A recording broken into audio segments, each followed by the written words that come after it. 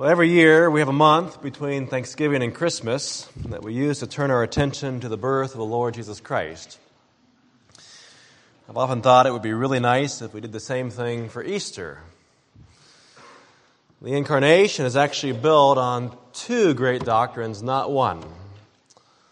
First, the virginal conception of Jesus Christ, and second, the bodily resurrection of Jesus Christ from the grave. The resurrection eternalized the humanity of God, the same humanity that was conceived in Mary's womb. Well, in the providence of God, this year we have come to John chapter 11, 4 weeks before Easter. And this chapter will indeed prepare our hearts and our minds for understanding what happened Easter morning. But just before you turn there, would you turn instead to John chapter 20? John chapter 20. In John 11, we will discover the longest miracle account in the four Gospels, the resurrection of Lazarus from the grave. The synoptics, Matthew, Mark, and Luke, devote as few as 2 or 3 verses to any one miracle. The synoptics emphasize quantity. John, however, wants us to consider the quality of Jesus' miracles. And to that end, he records just 7 miracles prior to Christ's resurrection, but he devotes considerable time to each one. In John 9, if you recall, we had 41 verses explaining the healing of the man born blind. In John 11, we'll find 44 verses telling the story of Lazarus. In addition, John 11 will contain further reflection after verse 45 on the aftermath of that miracle. And then in chapter 12, we have even more material on Lazarus. So obviously, the raising of Lazarus is a highly strategic miracle in John's gospel. But I wonder how well we really understand it. What I want to do this morning is get it situated, first of all, with 3 observations. 3 observations to really help us situate this very important miracle. First of all, the raising of Lazarus is John's 7th and final sign demonstrating that Jesus is the Christ, the Son of God. All that, of course, before the resurrection, the final sign before the resurrection. All right? In John 20, 30 through 31, John actually explained his gospel's purpose. Look at verse 30 of John 20. John says, "Now Jesus did many other signs in the presence of the disciples, which are not written in this book. But these are written, why? So that you may believe that Jesus is the Christ, the Son of God, and that by believing you may have life in his name." Of Jesus' many signs, John chose 7, all of which, upon deeper reflection, pointed to Jesus as the Christ, the Son of God. So let's review them very quickly. Here they are. Number 1, turning water to wine. Number 2, healing the official's son. Number 3, healing the man at Bethesda. Number 4, walking on water. Number 5, feeding the 5,000. Number 6, healing the man born blind. That was John chapter 9. And here's number 7, raising Lazarus from the dead. Again, the raising of Lazarus is John's 7th and final sign demonstrating that Jesus is the Christ, the Son of God. And if you believe that Jesus is the Christ, then friend, you have life in his name. And now let's turn to John 11, and let me give you a second observation. John chapter 11 now. Here is the second observation. The raising of Lazarus occurred near the end of Jesus' public ministry. And I have to say that because John 11 doesn't feel anywhere near the end. but actually occurred right near the end of his public ministry. There are, in fact, 21 chapters in John's Gospel. Chapter 11 is the central chapter, 10 on either side. Now, of course, there are no chapter divisions in the original, but the material in chapter 11 really is the center of the Gospel. However, you don't want to confuse the location of this miracle in the Gospel with its location in Jesus' ministry. We are rapidly approaching the end. In fact, if you'll just glance ahead to the first words of chapter 12, John writes 6 days before Passover, and that's the Passover on which Jesus died. So, beginning with chapter 12, when we finish Lazarus in chapter 11, Jesus has only 6 days still to live. Now, there's a little bit of space between the end of chapter 11 and the beginning of chapter 12, where several events happen that John does not record. But the point is the same. We are very close to the end of Jesus' ministry. We are at this point perhaps a month or two away from his crucifixion. So think of John 11 as a kind of hinge. It's going to transition us away from Jesus' public ministry. He's going to finish it out to his final days in Jerusalem.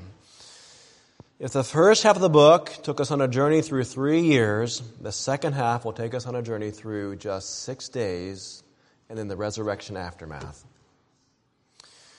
So again, this is the hinge chapter.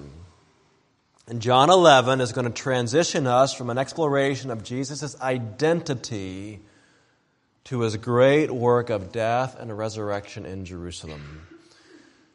It's fitting then that the center of the chapter should concern a sign about the resurrection, a final sign concerning the resurrection. In fact, would you just notice a magnificent statement right at the center of the chapter in John 11 and verse 25? Jesus said to her, "I am the resurrection and the life. Whoever believes in me, though he die, yet shall he live." Now, I haven't added up all the words in John, but I suspect that's somewhere right near the middle of the book. And that wonderful statement just sums up 10 chapters of reflection on Jesus' true identity. Who is this man? And it prepares us for those dark days that are coming, when Jesus is going to be crucified after he enters Jerusalem during his final week. I am the resurrection and the life. So chapter 11 really then is a crucial transitional passage, in verse 25 really is the crucial text. And by the way, not to get too distracted, but we saw something very similar to this in Matthew's Gospel. If you recall, the first half of Matthew's Gospel concerned Jesus' identity. The first 16 chapters really came down to a single question. Here's the question. Jesus put it to his disciples at Caesarea Philippi. Who is the Son of Man? Who am I? And once Peter correctly identified Jesus as the Christ, the Son of the living God, Jesus just pivoted. He pivoted toward his great work in Jerusalem. And for the first time, Jesus told his followers, I'm going to go to Jerusalem, I'm going to suffer many things, and die and be resurrected. So Matthew's gospel just split right in half, almost right down the middle. All right? Part 1, who is Jesus? Part 2, what work will he accomplish in Jerusalem? And you're seeing something very similar here in John's gospel. All this focus on his identity, and now let's focus on the great work that lies just on the horizon, his death and his resurrection. So the Gospels really do emphasize both the person and the work of Jesus Christ. And that leads to a third observation. In John, the raising of Lazarus triggers the final conflict between Jesus and the Jews that culminates in Jesus' arrest, trial, and death. This is the trigger event. Now, all four Gospels take us on a journey through the final 3 years of Jesus' life to a cross in Jerusalem. But each of them, especially John, tell the story in their own way. And if you recall from Matthew, the first gospel emphasized Jesus as king. And the issue that really beat its way to a crescendo through Matthew's gospel was the issue of authority. Matthew spoke constantly about the kingdom of God. And Jesus goes everywhere preaching the kingdom of God. That's a theme that is almost entirely absent in John's gospel. In Matthew, when Jesus arrived in Jerusalem, a contest over his authority landed him on a cross. But that true king suddenly resurrected with all authority in heaven and earth. What we have seen in John's gospel, just sort of rumbling its way all the way through, is not the kingdom, but a fierce conflict between Jesus and the Jews over his identity with the Father. Are you one with the Father? And the Jews have been trying to kill him all the way through John's gospel. In fact, let's just think back for just a moment. Back in John 5, Jesus healed a man at the pool of Bethesda. And Jesus claimed that both he and, quote, my Father were working on the Sabbath. And John was emphatic. John 5:18, the Jews were seeking all the more to kill him because not only was he breaking the Sabbath, but he was even calling God his own Father, making himself equal with God. So the cross, friends, was not some sort of last-minute change of fortune for an otherwise popular preacher. Attempts on Jesus' life began very early in his preaching ministry. And they came because he equated himself with the Father. Would you just listen as I read just a few more verses? John 7, verse 1. After this, Jesus went about in Galilee. He would not go about in Judea because the Jews were seeking to kill him. 7:25. Some of the people of Jerusalem therefore said, is not this the man whom they seek to kill? 7:30, they were seeking to arrest him, but no one laid a hand on him because his hour had not yet come. 7:32, the chief priests and Pharisees sent officers to arrest him. 8:59, so they picked up stones to throw at him, but Jesus hid himself and went out of the temple. 10:31, the Jews picked up stones again to stone him. So clearly the Jews have been after Jesus for a very long time. They are trying to kill this man because he made himself out to be God, one with the Father. Well, keep all those plots against Jesus in mind, and let's actually read the aftermath of the story of the raising of Lazarus. Look down at John 11 and verse 45 and notice what happens. Many of the Jews, therefore, who had come with Mary and had seen what he did, he raised Lazarus, believed in him. But some of them went to the Pharisees and told them what Jesus had done. Imagine that. He just raised a man. Verse 47, so the chief priests and the Pharisees gathered the council, the Sanhedrin, and said, what are we to do? For this man performs many signs. If we let him go on like this, everyone will believe in him, and the Romans will come and take away both our place and our nation. This is a problem. So what are we going to do? We'll skip down to verse 53. So from that day on, they made plans to put him to death. Now there have been previous plans made to put Jesus to death. But the plans that you just read about in verse 53 are the plans that finally succeed. They will put into motion the events that will finally secure Jesus' crucifixion. And what happens if you believe on Jesus as the resurrection and the life? Well, turn forward one chapter and let's read of a plot to kill, guess who? Lazarus also. Chapter 12, verse 9. When the large crowd of the Jews learned that Jesus was there, they came, not only on account of him, but also to see Lazarus, whom he had raised from the dead. So the chief priests made plans to put Lazarus to death as well. Because on account of him, many of the Jews were going away and believing in Jesus. That's astonishing. And clearly, we are entering some very dangerous times, not only for Jesus, but for his followers, even one who was resurrected. Now, have you ever read the book of Acts in light of John 12, 9 through 11, the verses we just read? In Acts, Jesus' disciples go everywhere preaching his resurrection, and the church just explodes in its growth. And Acts is generally a very optimistic book. But Acts is also a record of the persecution of Jesus' followers. It's a persecution of anyone who claims that Jesus resurrected. There's a sense in which Acts is the story of Lazarus under a death sentence. If you confess the resurrection, you die. That also is in the book of Acts. All right, so all of that, I hope, helps us get the passage situated in context. So let's review. Here we go. First of all, the raising of Lazarus is John's seventh and final sign demonstrating that Jesus is the Christ, the Son of God. Number two, the raising of Lazarus occurred near the end of Jesus' public ministry. And thirdly, the raising of Lazarus triggers the final conflict between Jesus and the Jews that culminated in his arrest, in his trial, and in his death. All right, so with all that in place, let's take up our reading now with verses 1 through 4. Chapter 11, verses 1 through 4 will really orient us to the whole passage. Now, a certain man was ill, Lazarus of Bethany, the village of Mary and her sister Martha.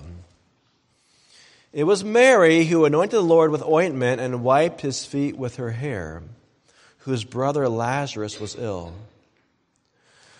So the sisters sent to him, saying, Lord, he whom you love is ill. But when Jesus heard it, he said, This illness does not lead to death. It is for the glory of God, so that the Son of God may be glorified through it. So our narrative begins here with Lazarus, identifying him both by his local village and his two famous sisters. In Luke 10, we learn just a bit more about Mary and Martha. When Jesus visited their home, Mary sat at Jesus' feet, while Martha distracted herself with much serving. And of course, you'll probably recall that Martha complained that her sister wasn't helping. And Jesus famously replied that Mary had made the wiser choice. Now here we learn that these two sisters have a brother, and his name is Lazarus, and that they lived in Bethany. Bethany lay on the east side of the Mount of Olives, about 2 miles from Jerusalem. Again, this is very dangerous territory down in Judea, dangerous territory for Jesus. Now, verse 2 further identifies Mary as the one who anointed the Lord with ointment and wiped his feet with her hair. And actually, this is a puzzling identification when you consider that John has yet to relate the story of Mary anointing the Lord. He doesn't tell the story until the next chapter. So why on earth does John reference an identifying story before he's even told the story? Well, the answer is actually quite simple. In Matthew's gospel, Mary's act of generosity is so well known that Jesus says, wherever this gospel is proclaimed in all the world, what she has done will also be told in memory of her. It was a very famous story, and Jesus said it's going to get a lot of traction, and apparently that's exactly what happened. The story of Mary's lavish love for Jesus had widely circulated through the church, and that was so much the case that John can refer to it as a story that everyone already knows, even though he hasn't told the story in context yet. Really quite remarkable. Now, verse 3 also speaks of Jesus' special relationship with this family. Look at the words, Lord, the Lord, he whom you love is ill. Now, we wish we knew more. D.A. Carson writes, the verse hints at friendships and relationships that are barely explored in the Gospels. The Gospel writers do indeed have a mission to present Jesus to the world as God, as King, as Savior, and as Lord. They don't pause long enough to explore all the facets of Jesus' personality and his relationships. We wish we had more. John told us if we knew everything, the world itself couldn't contain all the books. But these little glimpses, right, these little windows speak of a person who loved and who cared deeply for individuals. Jesus had deep relationships. He had wonderful friendships. He whom you love is ill. This man whom Jesus loved, Lazarus, was ill. And we know from reading on that this illness led to death. This is no minor illness. So if that's the case, then what does verse 4 mean? But when Jesus heard it, he said, "This illness does not lead to death. It is for the glory of God, so that the Son of God may be glorified through it." Well, if Lazarus died, which he clearly did die because you can't resurrect a living person, why does Jesus claim this illness does not lead to death?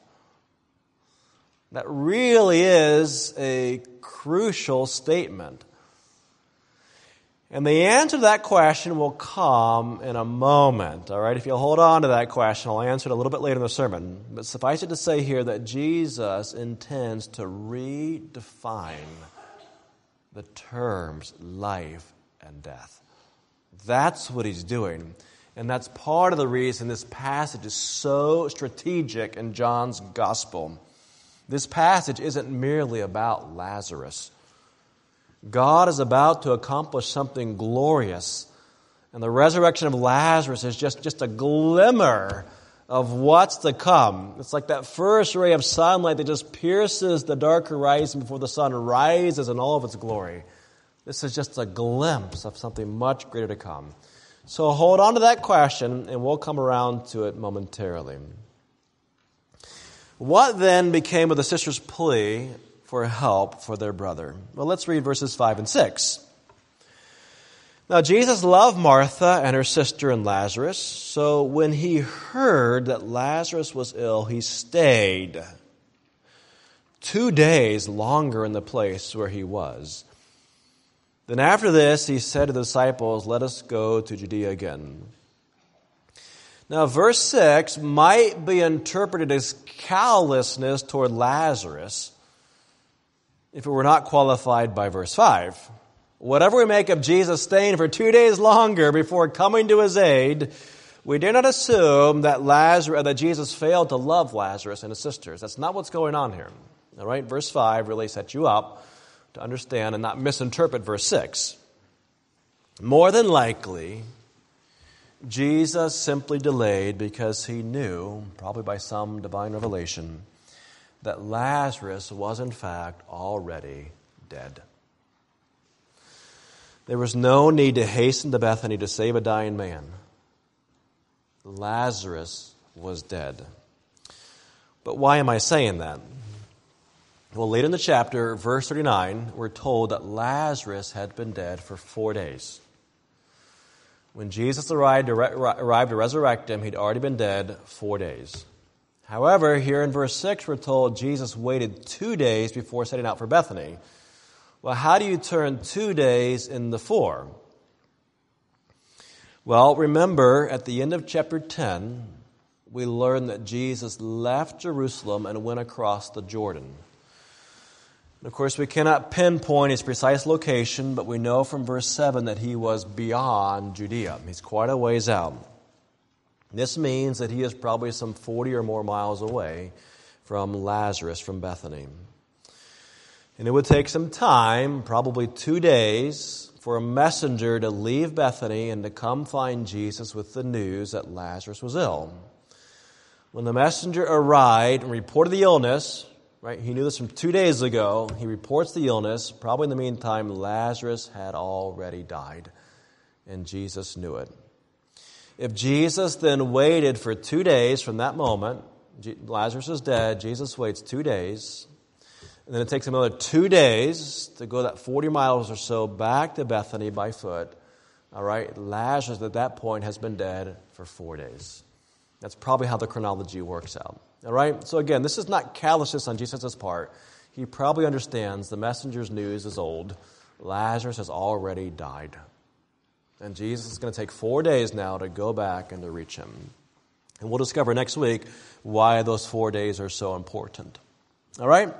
Now, verses 7 through 8 tell of the disciples' reaction to Jesus venturing again into Judea. Verse 7, then after this he said to the disciples, let us go to Judea again. Look at the reaction. The disciples said to him, Rabbi, the Jews were just now seeking to stone you. And are you going to go there again? Now remember the danger that Jesus has been in from the beginning. And the disciples' reaction really picks up on that. Disciples are actually appalled by Jesus' plan. I mean, going back to Judea, isn't that a death sentence, Jesus? And Jesus' response is found in verses 9 through 10. And Jesus answered, are there not 12 hours in the day? If anyone walks in the day, he does not stumble because he sees the light of this world. But if anyone walks in the night, he stumbles because the light is not in him. Well, what is that all about? And how is that a response to the disciples not wanting to go to Judea? Well, before the advent of modern timekeeping with precision instruments, both the Romans and the Jews typically divided the day into 12 hours. 12 hours of daylight, 12 hours of nighttime. And during the daylight hours, most people did their work. And of course, before the invention of the light bulb, night shift, as we think of it today, was almost unheard of, unless perhaps you were in the military or some sort of guard duty. People worked when the sun was up, and they retired when the darkness descended over the land. It was just that simple. To work at night was almost a guarantee that one's just going to stumble about. How could one build a wall or plant his field or take his clothes for washing if he couldn't see? It's just the way people lived. And that's the literal meaning of Jesus' response. But of course, there must be a deeper level of meaning that Jesus intends here. How, again, is his response to the disciples' amazement? How is this a response to all that? Well, probably in context, Jesus is acknowledging that he is coming to the end of his labors. The sun is swiftly setting on his earthly ministry. And Jesus knows good and well that the dark hour of his crucifixion is just looming just right over the horizon. But Jesus' ministry is not quite over. He's not done yet. He still has one great miracle to perform. He is the light of the world. Back in John 8, Jesus claimed, I am the light of the world. He also said, whoever follows me will not walk in darkness, but will have the light of life. So think of those words as Jesus makes his way now into that shadowy realm of Judea, showing us the path to life. What does that look like? Jesus is the light of the world, the light of life. And he is coming back now into the darkness of Judea, and he is going to show us a path forward through this great sign, the sign of the resurrection. He has one great miracle still to perform in the final hour of his ministry. The night hasn't fallen quite yet. That seems to be the sense of what Jesus means. And it is true that Jesus labors with a sense of divine protection. So long as he's just going about his Father's business, he is immune to death. He has a job to do. And so I'm going to go right back to Judea. I've got to be the light. I've got to show people the way forward. I'm going to accomplish the Father's will while I still have daylight. And only then, when my job is done, will the Jews' plot finally succeed. Now, given all that, there is one great doctrine the disciples remain clueless about, even though Jesus has mentioned it previously. Jesus still needs to teach his disciples the meaning of resurrection. We'll spend a lot more time with this next week, but what exactly is resurrection? What is life after death? In fact, what is death? What is that? Friends, living as we do some 2,000 years after the death and resurrection of Jesus Christ from the grave, and living as we do with 27 additional pieces of revelation called the New Testament, we understand the answer to these questions a whole lot better than the disciples did. Would you turn for just a moment to Luke chapter 18? And let me show you something very interesting. Luke chapter 18. On 3 separate occasions, Jesus predicted his death and resurrection. He said, I'm going to die, and I'm going to resurrect for 3 days. And the gospel writers make it clear that the disciples did not understand him. One of those occurrences I referenced earlier was in Matthew 16. Now, would you read very carefully what Luke records as Jesus is making his final move toward Jerusalem? This is the 3rd time he mentions his death and resurrection. Look at Luke chapter 18, verse 31. And taking the 12, he said to them, See, we are going up to Jerusalem. Everything that is written about the Son of Man by the prophets will be accomplished. For he will be delivered over to the Gentiles and will be mocked and shamefully treated and spit upon, and after flogging him, they will kill him. And on the 3rd day, he will rise. What does that mean? And do the disciples understand? Verse 34, they understood none of these things. This saying was hidden from them, and they did not grasp what he said. Jesus is making his final journey to Jerusalem. The 12 still do not understand the death and the resurrection of Jesus Christ. 3 times Luke insists they did not understand. I mean, he really makes it clear. Look at verse 34. They understood none of these things. This saying was hidden from them. They did not grasp what he said. Now, let me give you a very important fact. Chronologically, Luke 18, the passage we just read, are you ready for this? Comes after Jesus raised Lazarus from the dead. Jesus resurrected Lazarus. Then he left Jerusalem. Remember I said the little space between chapter 11 and chapter 12? All right? He left for a very short time. John 11 and verse 54 tells us he left Jerusalem after raising Lazarus. He goes away for a short time, and then he returns for that final Passover. And that return is what we just read about here in Luke 18. So what you just read comes after the resurrection of Lazarus from the grave. All right? All that to say, the disciples still have much to learn about what death and resurrection is all about, even when Jesus is making that final approach to his cross. So with that in mind, let's turn back to John 11. And let's understand the disciples at this point really truly are ignorant of what Jesus is going to accomplish. With all that in place, I think we can safely say that the miracle of Lazarus' resurrection is not merely about bringing a dead man back to life. This isn't just sort of a random sign. It's actually the beginning of a complete reorientation of how we're supposed to think about life and death. This is when the whole reorientation begins. John 11 is the beginning of a transformation of the disciples' thinking that will not be complete until after Easter. And in fact, even after Pentecost. And in fact, even then, we still need the Apostle Paul to come along and continue the reorientation with very important passages like Romans 8 and 1 Corinthians 15. There's a whole transition here that's going to take place over decades as we rethink what death and resurrection is all about.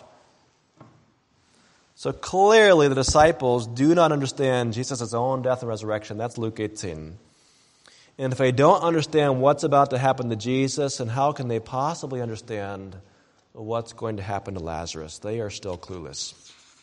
All right?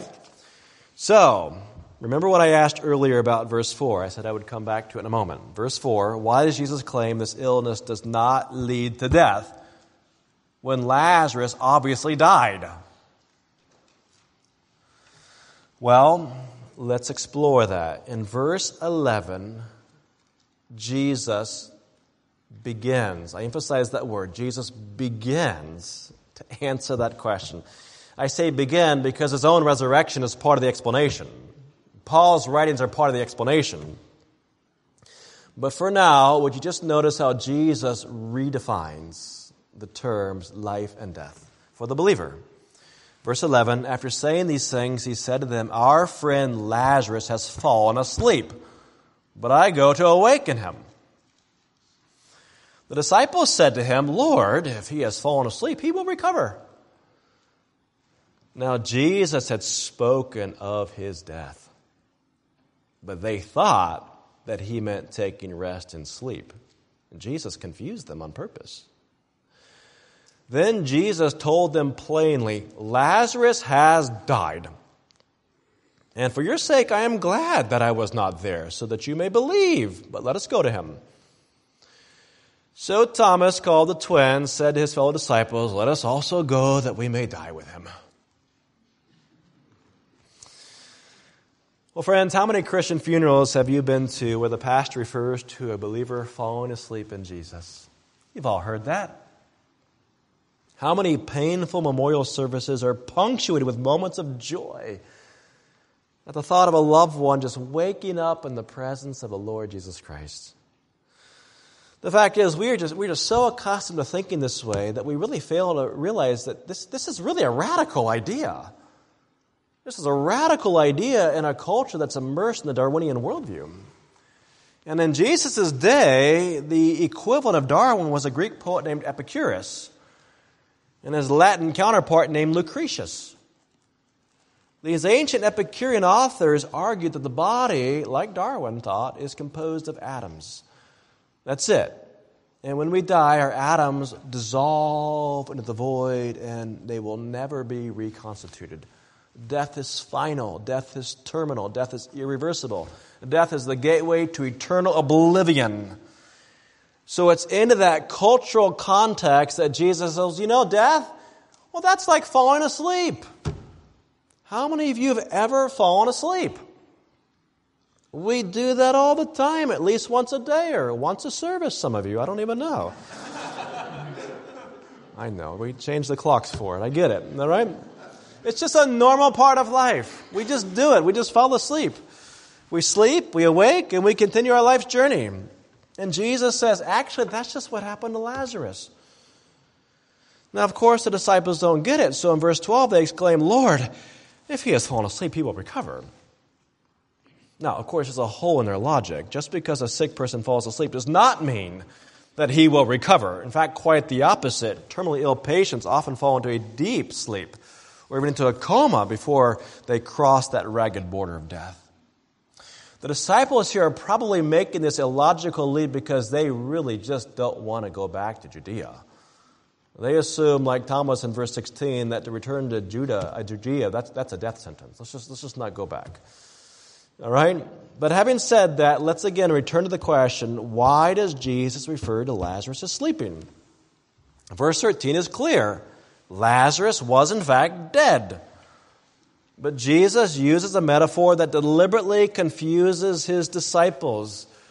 So clearly, Jesus is thinking differently about death than his disciples. Jesus has come to transform death. Jesus has come to reorient the way that we think about death. Now remember what Jesus said way back in John chapter 8 and verse 51? Listen to these remarkable words. Truly, truly, I say to you, if anyone keeps my word, he will never see death. Friends, that moment that the believer just passes from death to life is so instantaneous. it just dissolves into nothing. It's like trying to mark that exact moment when you fall asleep at night. Ever try that? It's really hard. You've fallen asleep thousands of times, but you can never quite pin down that moment. It's a very smooth transition from one state to the next. It's as if there's just nothing in between. You're awake, and then you're asleep. Well, in this case, you die, you fall asleep, and you're awake that quickly. Think of your death that way. There's life, then there's death, and then there's the immediate presence of the Lord. That death moment in between is just so narrow, it collapses into nothing. It's so narrow that it's like it's not even there. You never even see death. So Jesus is on a mission to dissolve death into utter insignificance for the believer.